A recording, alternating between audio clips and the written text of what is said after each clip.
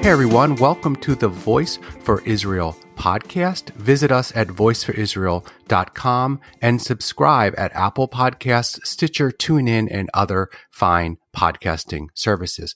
Our big topic today is how to talk to children about the Holocaust.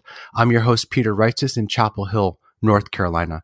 Our guest today is Rabbi Fred Gutman, who is the rabbi of Temple Emmanuel in Greensboro, North Carolina. Rabbi Gutman has been the chair of the Israel Foreign Affairs Subcommittee of the Commission of Social Action for Reform Judaism and has been instrumental in helping draft several significant Union for Reform Judaism resolutions, including resolutions on torture and human rights. Rabbi Gutman is highly involved with the International March of the Living, which is an annual education program bringing individuals from around the world to Poland and Israel to study the history of the Holocaust. Welcome to the podcast, Rabbi Gutman. Thank you so much. So let's dive right into it. Hard questions first. At what age do you recommend speaking to children about the Holocaust? Okay, so let's understand that as an educator, and I used to be a high school principal and I have a degree in secular education, I understand that one of the purposes of education is to teach the culture of the particular group that is facilitating the education. So as Americans, we teach American culture, civics or whatever, at least we used to. I'm not sure that we were successful in that. And it's very important to understand that were I an African American, the culture that I would be teaching regarding slavery, regarding the abuses of slavery and Jim Crow, or what I call today James Crow Esquire or George Floyd, and all of that would be very different than what my overall cultural and educational goals would be for teaching Jewish kids. So, for example, and by the way, and the other aspect of it is just that as we move from slavery prior to the Civil War into the Holocaust, we're talking about a very, very different time period wherein graphic pictures and everything and horrific scenes are much more available for the Holocaust. So that being said, I think it's important to understand that as a Jewish educator, my purpose is first and foremost to make Jews want to be Jews, not to make Jews want to be Jews because somebody else said we have to be, or somebody else has persecuted us, or something like that. I want them to be Jews, to be proud of who they are as Jews, to be proud of the fact that we have the high holidays, but to be especially proud of the fact that we celebrate Passover every year. To be especially proud of the fact that we realize that even though we have been liberated, others still need liberation. Others still need human dignity. And that's the message of Passover. And that's one of the essential messages of Judaism, whether it's strangers, immigrants, people who are oppressed, justice, and the pursuit of justice, as well as the joy of dancing with the Torah on Simchat Torah. I want them and I want children to know all about that. I'm spending Shabbat tonight with my 3-year-old grandson, and we're going to be singing a song, Shabbat is here, Shabbat is here. I'm so glad that Shabbat is here. I want the joy of Jewish life to be communicated first. And for that reason, in our educational program, we really don't start with much on the Shoah, much on the Holocaust, till about the 7th grade. And now I know that there'll be people that think that that's too late, but quite frankly, I would vociferously disagree, because I think that it's very difficult for children to understand this and to not get freaked out and to not be turned off to the overall Jewish message that I want to give them. Now, having that been said, I think it's important to understand that the way I teach Holocaust and Holocaust studies to the 7th and 8th and 9th graders is very different than I would do to what I could call what I would call second stage adolescence. There's many similarities, but they're very, very different as well. even with the middle schoolers, I'm interested in I'm interested in things that we can teach them that will help them understand not the horrific things, but the uniqueness of the Nazi Holocaust and particularly how Jews respond. Would you like for me to give you an example? Yes, please. Okay. So one of it's an old book, but one of the books that I still really love for teaching middle schools the Holocaust is a book just called The Holocaust by a woman named Bea Stadler.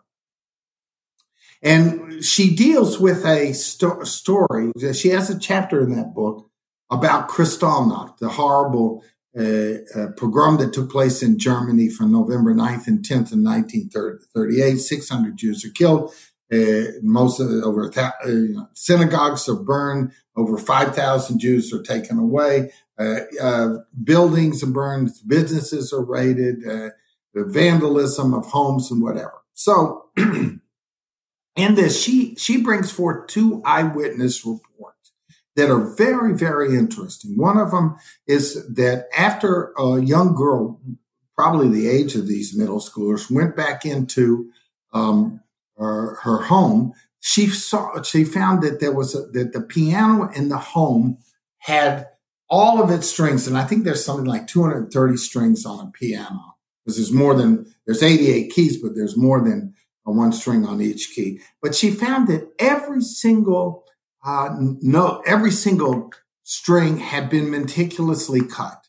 And then there's another eyewitness report, again from a young girl, who said she went back into her home after hiding and after the Nazis and the brown shirts had left her home, and she had a mama doll, a ceramic mama doll, and she found that every part of that mama doll had been destroyed, but in a straight line. The head had been taken off, the right arm, the left arm, the right leg, the left leg.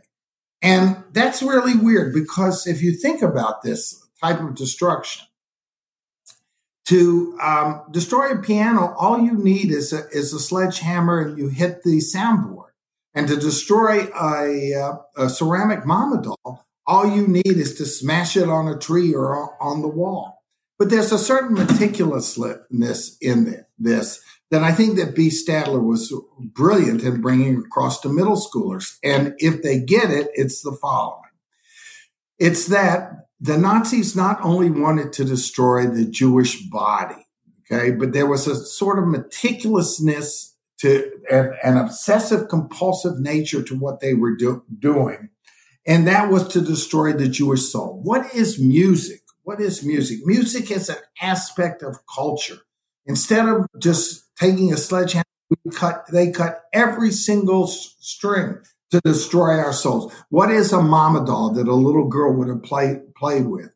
That's an aspect of her culture and her imagination. And to destroy it in that meticulous way is something else. So the bottom line, and this is why I like Stadler's book, just an example.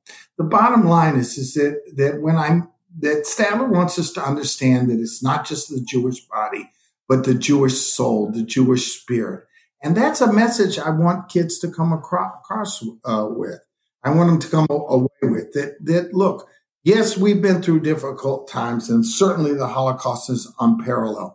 But it's not going to be easy to destroy our soul. It's not going to be easy to destroy our identity and who we are. And you, as a 7th or 8th grade child, you have an integral part to play in preserving that identity, okay? And not only not letting somebody cut your strings and pull out the arms and legs of your doll, but not letting anyone take away your identity as a Jew. You should wear it proudly. You should stand up for it. And here's the other thing. And this is what I tell them, and if you encounter anti-Semitism in school, the first thing you do is you tell your parents, and then you have them or you call me directly.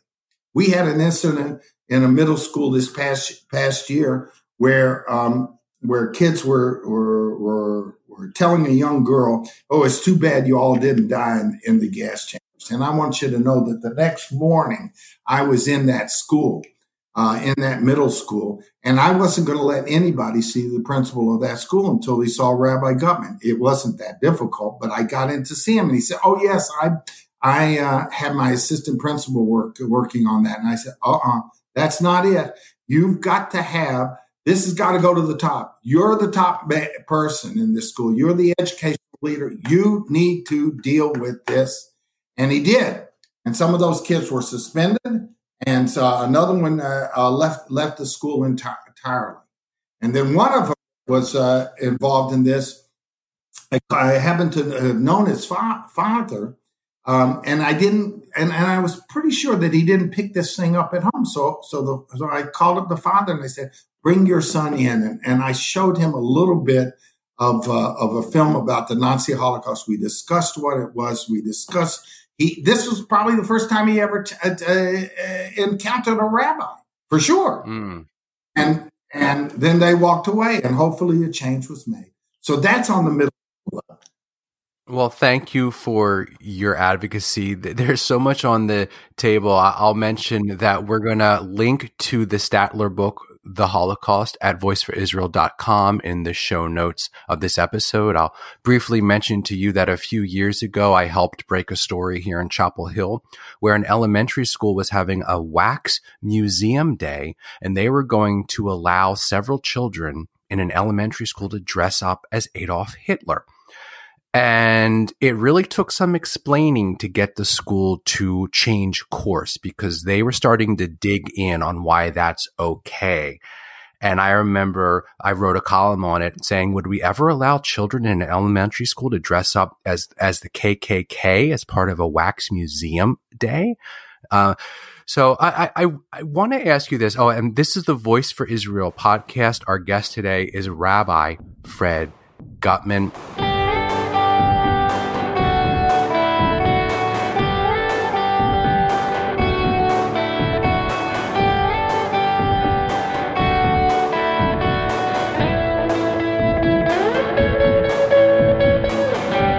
So I taught for 10 years in the Brooklyn public schools. I am a speech therapist.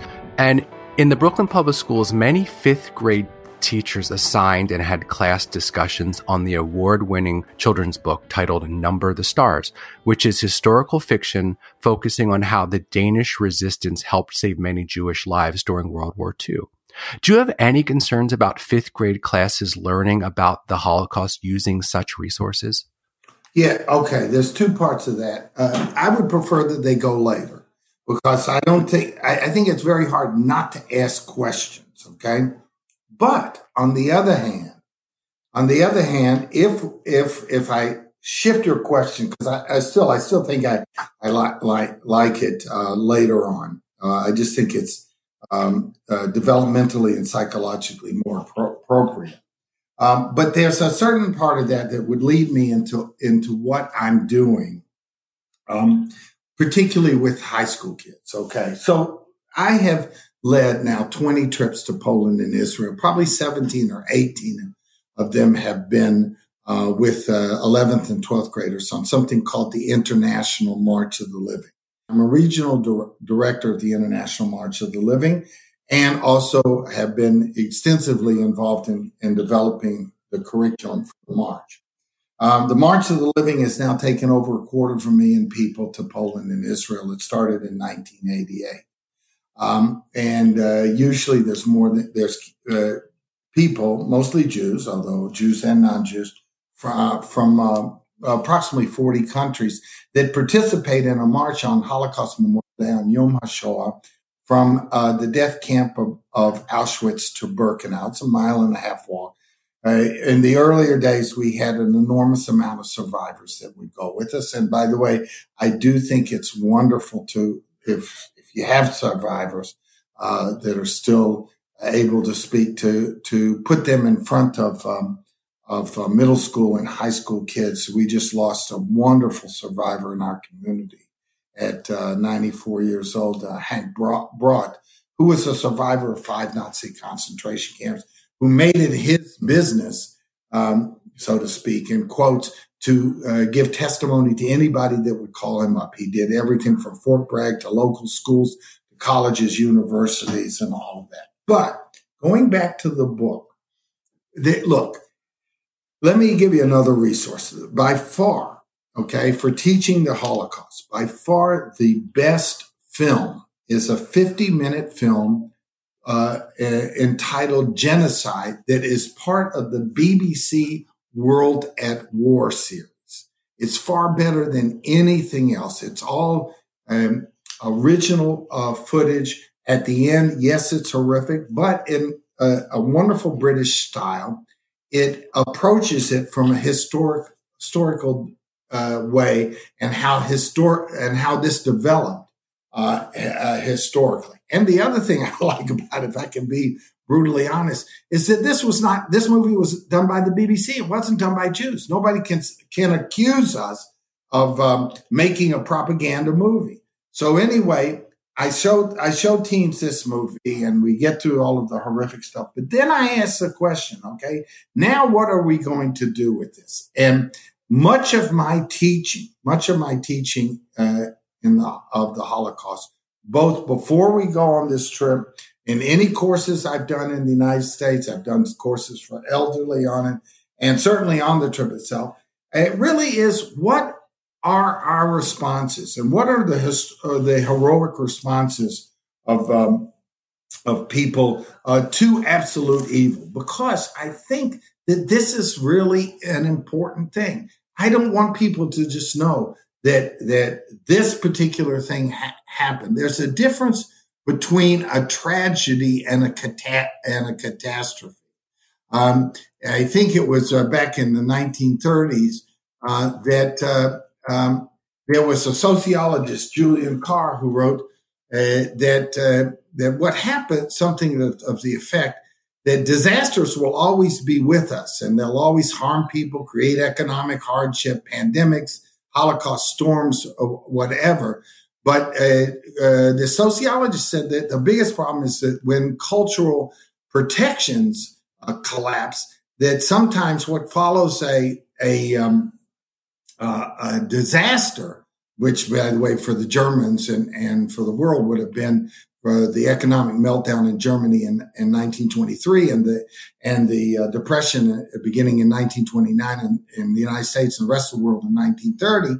But what happens, according to Julian Carr, and writing in 1932, is that when cultural protections collapse, then the disaster turns into a catastrophe, and that's what the Holocaust was. Now, having said that, I'm interested in how people respond. Some people didn't respond. Okay, the world didn't respond. The United States responded, but did not. But let 27,000 people a year in from 1940 to 1944. 27,000 with 6 million Jews are being killed. The British shut down immigration. Most of the people walked away. They were either bystanders or they were facilitators. But the issue is, who were the upstanders? Who were the people that stood up for justice? And that's why the book, which I would use in middle school about was Counting the Stars, is so important, because it's important to talk about Danish resistance. It's important to speak about people like the Westerwelles in Holland. It's important to speak about Alexander Schindler. Do you realize that the movie about Alexander Schindler was made 25 years ago? Kids have not seen that movie. They don't know what it is. Yeah. It's important to talk about these non-Jews who stood up for Jews. And then from there, it's important to understand that there are 3 types of resistance that we have to teach. And this is more important than to teach how, in my opinion, although I do teach it, but very briefly, how Zyklon B in a gas chamber at Auschwitz actually worked. There were 3 types of Jewish resistance. Let me just go back to one thing. These non-Jews who saved Jews at the risk of their lives are true heroes of humanity. And that has to be taught not only to Jews, but to non-Jews as well. I would love, for example, to be invited to a church and teach them about what we call the righteous among the nations. Teach them these people. because it's such an incredible story. So getting back to the Jewish part of it. Just real quick, that is such a wonderful programming idea. I need to make a note of that. Let's see if we can't make that happen. Okay, but please go ahead. I'd love it. Now, with the Jews, with Jewish, whether it's high school kids or even the middle schoolers, and certainly with the adults, I want them to know there's three types of Jewish resistance. Now, this was developed. This particular prototype was developed in the 1980s at Yad Vashem in Israel. And the three types of Jewish resistance are as follows. There's spiritual resistance, which means I'm going to do anything I can to not be turned into an animal, to not be, as Viktor Frankl, in Man's Search for Meaning, uses the word dehumanization. I'm not going to allow myself to be dehumanized. I will not be an animal. I will remain a human being. That could be art, prayer, music, Jewish ritual, whatever. Okay.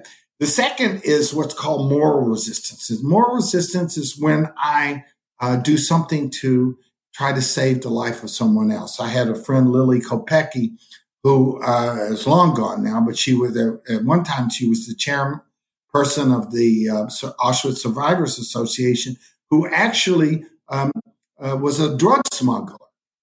She was working in some sort of facility where she had access to medicinal drugs, and she smuggled medicinal drugs in her brassiere back to the women's camp in Auschwitz. That is moral resistance. And of course, there's always the third type, which is physical or active resistance. But let's go back. Physical active resistance is like the revolts in the ghettos, particularly the Warsaw Ghetto Revolt in April 1943, as well as the revolts in almost every ghetto, every concentration camp, every death camp, including Treblinka and Auschwitz.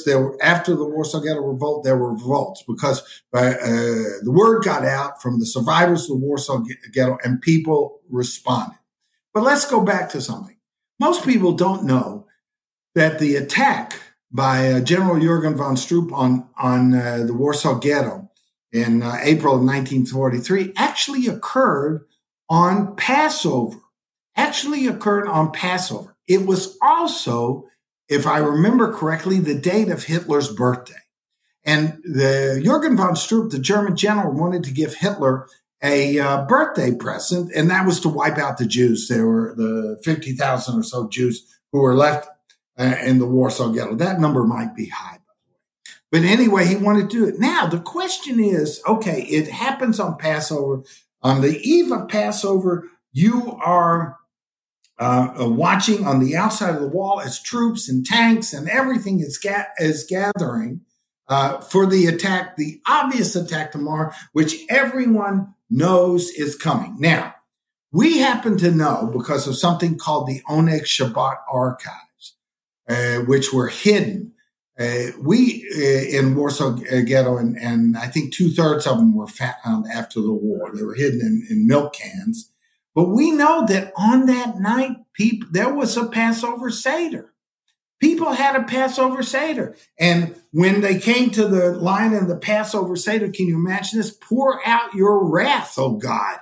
What that must have meant to them. We also know that at one of those Passover Seders, they had no wine, but somebody had found a beet, and they boiled a beet, and they did the 4 cups of wine with beet juice. And can you imagine what that meant? What did they were drinking as they were drinking this red juice? They were saying this is representative of the blood that is going to have to happen when God takes revenge and when the world takes revenge on these absolute animals who are killing my father, my mother, my brother, my sister, my son, and my daughter, my husband, and my wife. Okay, and this is spiritual resistance. And so you want to tell me that story is not more important to teach young Jews, or for that matter, anyone, okay, than how a gas chamber worked, So a lot of the things that I do in the Holocaust is focus on this. Now, you can say there wasn't enough of it, and you would be right. Okay. There's not enough resistance to the evils in our world today, whether it's locking up children or not wearing a mask or whatever you want to say. And you would be right.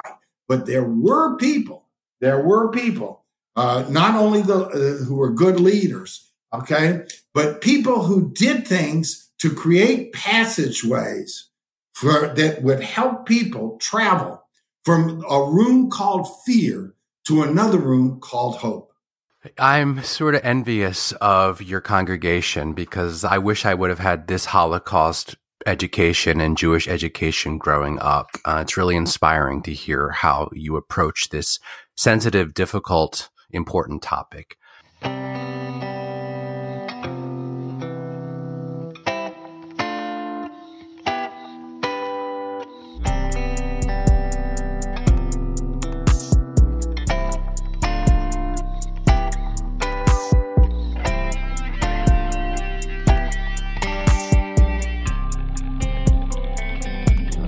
This is the Voice for Israel podcast. I'm Peter Reitzes. Our guest today is Rabbi Fred Gutman. You can find the show notes at voiceforisrael.com.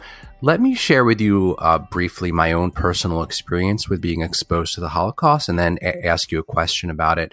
So when I was 8 years old, I walked into my parents' bedroom and my mom was watching a documentary about the Holocaust. And I don't recall at that time knowing anything about the Holocaust.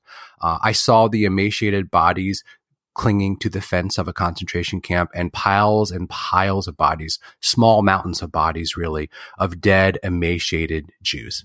And my mother was crying, and she called me over and told me for the first time about the Holocaust. And it felt traumatic, even though I didn't have the word trauma in my vocabulary at the time.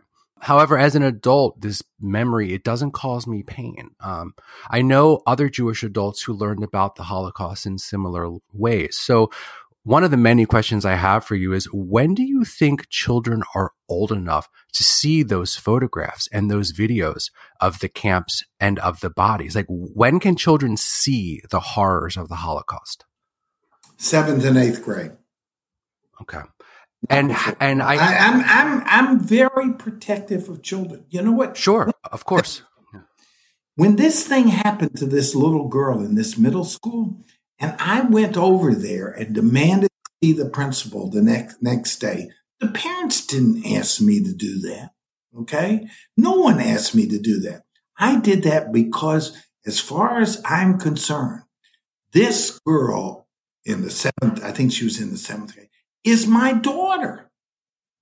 Okay? These children that are in our religious school or in high school program, and by the way, almost 100% of our kids continue all the way through the 12th grade.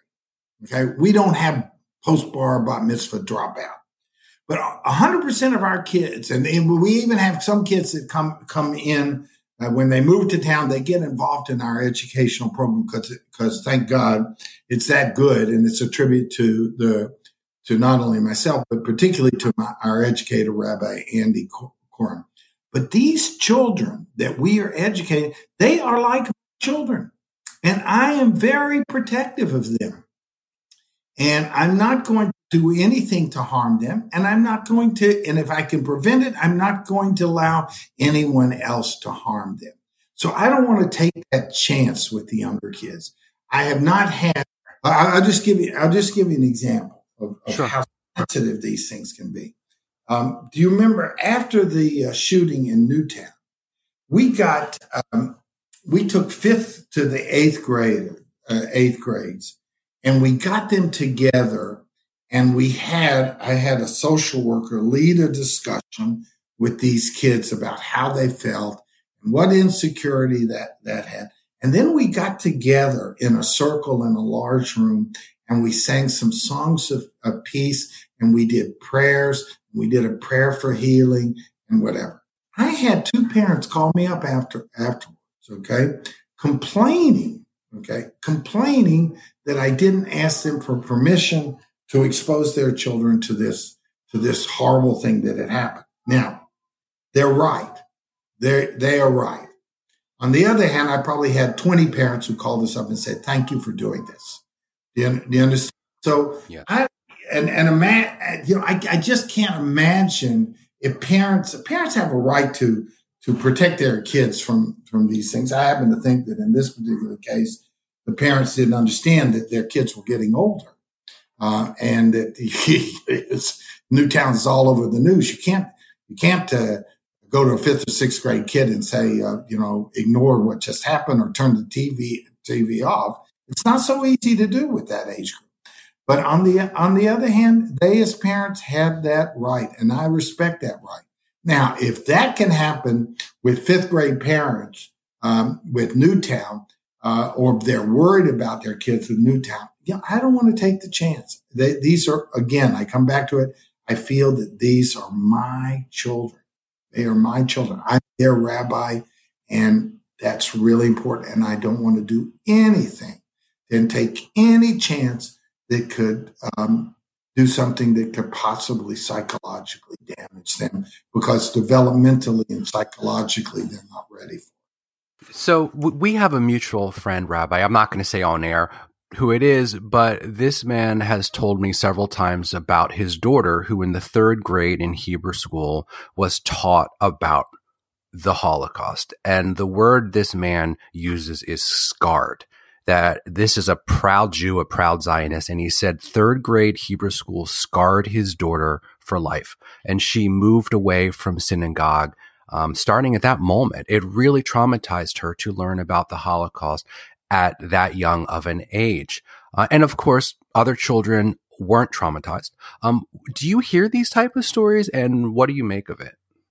Well, I don't hear them because it's not part of our educational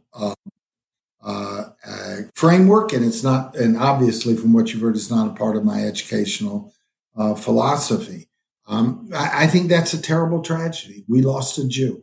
We lost a Jew because somebody did something educationally that I would consider to be fundamentally unsound to do.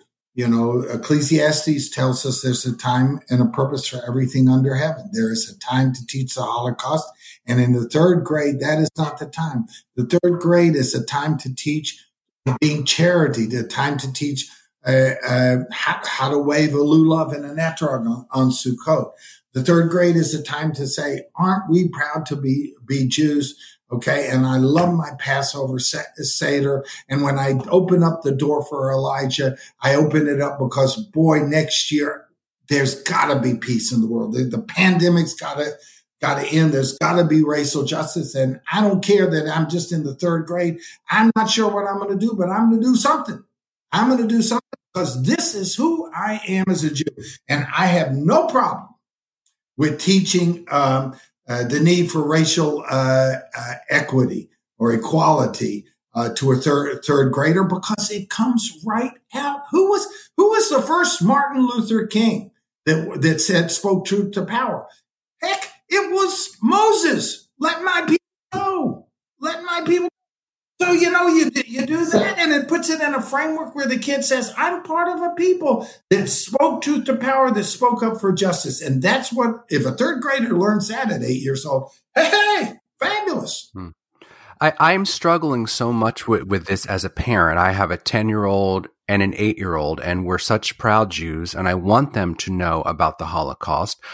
And my children are starting to ask me about World War II. And I've told my daughter now for a year, it started when she was about 7, that we will have a talk about World War II. And it's going to be a heavy talk. A lot of very sad, awful things happened. And I've told her straight up, I don't want to tell you yet because it's very hard stuff. But I'm going to tell you when you're a little bit older. And then I have these discussions with my Israeli friends, and they, not all Israelis, of course, but I've spoken to 2 local Israelis who have said to me, in Israel, we talk about the Holocaust at a very young age. We treat this very differently. Have you heard this? And what do you make of that? Well, first of all, I lived in Israel for 13 years. And there it's a different thing, because on Holocaust Memorial Day at 8 o'clock at night, there's a siren that goes off and everybody stands at attention for 2 minutes. And even in Israel, okay, or I should even say, especially in Israel, there's an understanding about the need to be age appropriate in your instruction. Part of the Israeli culture is, which is very different from ours, is that, yes, we do have a history where others have tried to hurt us, okay, and some of the times others have killed us. But aren't we lucky today that we live in a free Jewish state where our army defends us and where we can grow up in freedom to become the Jews and the human beings that we are destined to become. And that's their culture. And because of that, it is so incredibly different. They're not showing horrific pictures to third graders, okay?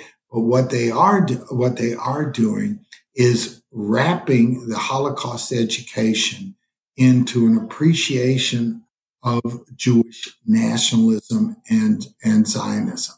And that makes it very, very different. And that's why your Israeli friends will tell you that, but they might not understand I would imagine, I would hope that they do, but they need to understand the cultural difference between teaching the Shoah, Holocaust in Israel, as opposed to teaching it here. And I want you to help me to better understand something. And you talked about this a little bit at the beginning of the conversation. My own children, who I said are 10 and 8, they've been learning about slavery and segregation and civil rights since kindergarten and probably in pre-K as well. And I fully embrace and support this. My daughter's had on her wall since kindergarten a poster that her teacher made of famous civil rights leaders. And we're very proud to have that. And so my question is, why am I, as a parent, okay and supportive of a 5-year-old being learning about slavery, but I'm so careful about a young child learning about the Holocaust? Can you help me grapple with this and understand it? Again, it has to do with the cultural goals of the educational framework, and in this, I never designed a curriculum for teaching slavery. What we've done in our congregation is that we've helped facilitate dialogue with high school kids, with juniors and seniors in high school, with an African American church in town about slavery and as for that matter, the Holocaust. Okay, so we've done that, but I just don't think it's the same thing. I think this is where the point I was making at first.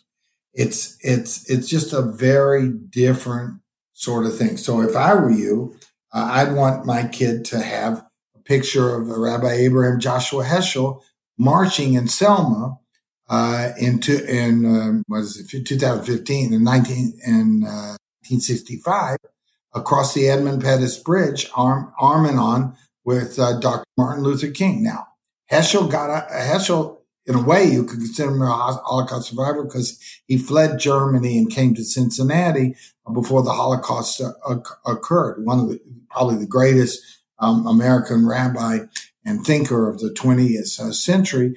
But he studied with Martin Luther King, and I'd want them to know about that. And I want them to know of other rabbis and Jewish leaders who've been involved in the pursuit of racial justice.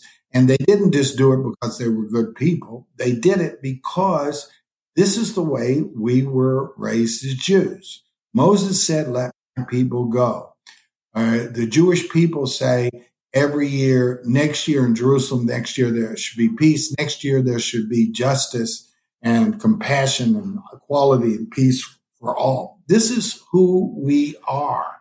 Okay, so I'm very proud to be Jewish. I'm very proud. Tell my daughter, Mariah, in your case, that you care about these issues. And as you grow up, there will become a time when you will add your knowledge that will help you understand that it's even more important. Here's a great example. Okay, It's possible that 350,000 Roma, or what we improperly call gypsies, were murdered in the Holocaust. There were only two groups of people that were targeted for genocide. There were the Roma and the Jews. So when Eichmann is brought to trial in Israel in 1960, they charge him with crimes against the Jewish people.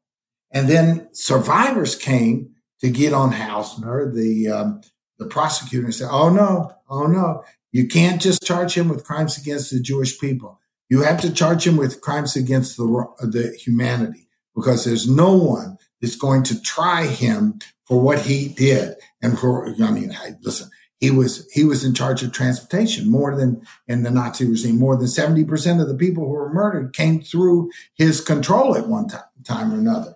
And they said, no, you've got to charge him not only with crimes against the Jewish people, but you've got to charge him with crimes against humanity, because no one else is going to stand up and bring this man to justice for what he did for the Roma. And that's something that Israel did. That's something that I'm proud that Israel did. And that's something I would say to my daughter that I want you to do. When you see injustice, don't be a bystander, become an upstander. Those are great points. And as you were speaking, it occurred to me what I really need to do, because the schools here in Chapel Hill are very open to it. I need to offer to come into my children's classrooms and to do a short lesson on Herschel and civil rights and Martin Luther King, because that's a story that I need to know better. And it's a story that I am sure that the classrooms in Chapel Hill would welcome a parent to come in and do a short lesson on. Offhand, do you happen to know of a children's book with Martin Luther King and the Heschel story in it? I really don't. Let me just tell you something about that. In 2014, I went on a pilgrimage to Selma with John Lewis, Congressman Lewis. And, it was very nice. And in 2015, which was the anniversary of the 50th anniversary, I called up a bunch of Jewish organizations and said, are you going to Selma? Is there going to be a commemoration? And so, I know, we'll go in just a second. Okay. Yeah, I'll be with you. That's my grandson. I love it. So I have to wrap this up in just a little bit. But anyway, here's the thing. So I organized on a national level the commemoration in Selma of the 50th anniversary of the march, the Bloody Sunday March. And we had Dr. Heschel's daughter there. We had the leader, Rabbi Jonah Pesner of the Religious Action Center. We had wonderful music. We had Reverend William Barber, who I think you know. And okay, just a second, let me finish. And we also had Peter Yarrow, Peter, Paul, and Mary. He did this. There's only 6 Jewish families in that community now left in Selma, Alabama. But we had 400 people in that synagogue, and then we came out and marched across that bridge. Now, I want to tell you something. That didn't happen because I was dedicated to civil rights and all of this, which I am. That happened, Peter, because I'm a Jew. And that's who I am. And that's part of my culture. And that's part of what I think God means for me to do. So that's, as you see, I'm going to have to cut this a little bit short, but I appreciate this. Is there any last words that I need to say? Well, I can hear your grandson. You've been very generous with your time. I want to thank you, Rabbi Fred Gutman, for coming on the Voice for Israel podcast, and we hope we can get you back soon. Okay. Thank you very much, Peter, and keep up the good work. Podcasts like this are incredibly important, especially at this time when so many social constructs seem to be breaking down. We need to remind ourselves of the goodness of people, and that things will get better, and that we should have hope for a day when not only is the pandemic gone, but there's more understanding and compassion and peace in our world. Thank you very much, and Shabbat Shalom. Shabbat Shalom.